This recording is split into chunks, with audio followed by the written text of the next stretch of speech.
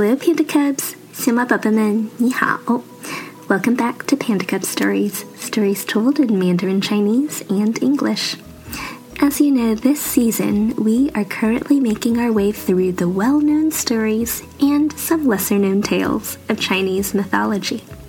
Today's story is 女娲, Mother of All, or 女娲造人.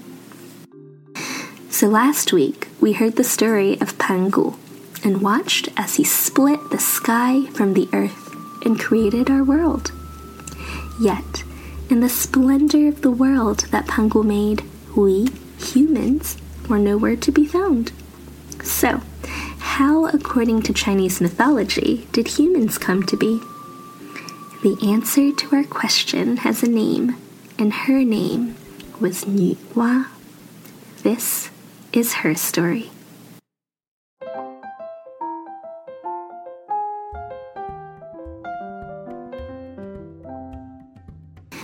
Out of the mists of a brand new world came the goddess 女娲. She was as tall as the mountains, with eyes that shone like stars. 女娲had no legs. Instead, her body ended in a magnificent snake tail. Her tail, covered in colorful scales, glittered and shimmered under the sun. As 女娲crossed the grassy plains of the earth, her tail would sweep the ground like a giant paintbrush, and wherever her shining tail touched, brightly colored wildflowers would spring up in its wake. One day, 女娲came by a river full of silver fish. She looked down at the water and saw the fishes darting to and fro, as if in dance. Then, 女娲looked to the sky and saw birds flying in flock. As they flew, they sang a cheerful tune. But though 女娲searched high and low, she could not find another like herself.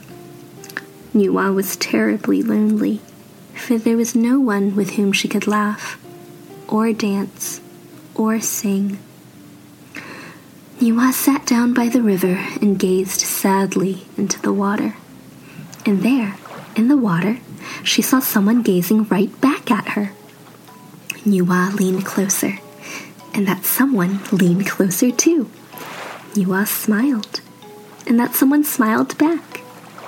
And as 女娲gazed at her own reflection, an idea came to her. I shall make myself some companions. Then I shall no longer be lonely. And so, 女娲took a handful of soft mud and she molded it into a little person who looked very much like her, although with 2 legs in the place of a tail. 女娲placed the little mud person onto the ground, and as soon as its feet touched solid earth, the little person began to laugh, to dance, and to sing. Delighted, 女娲made another mud child, and then another, and another. Before long, there was a crowd of them around 女娲. Soon, the sound of laughter and delight filled the air. These little people, according to legend, were the very first humans. And 女娲loved them very much, for they were all her children. From that day on, 女娲was no longer lonely, for her children had children, and those children had children too. Generation upon generation followed, until the whole wide world was full of happy people. And 女娲smiled. All was well. Or was it? While 女娲children danced and played, in the distance, a war was brewing. A war between 2 gods.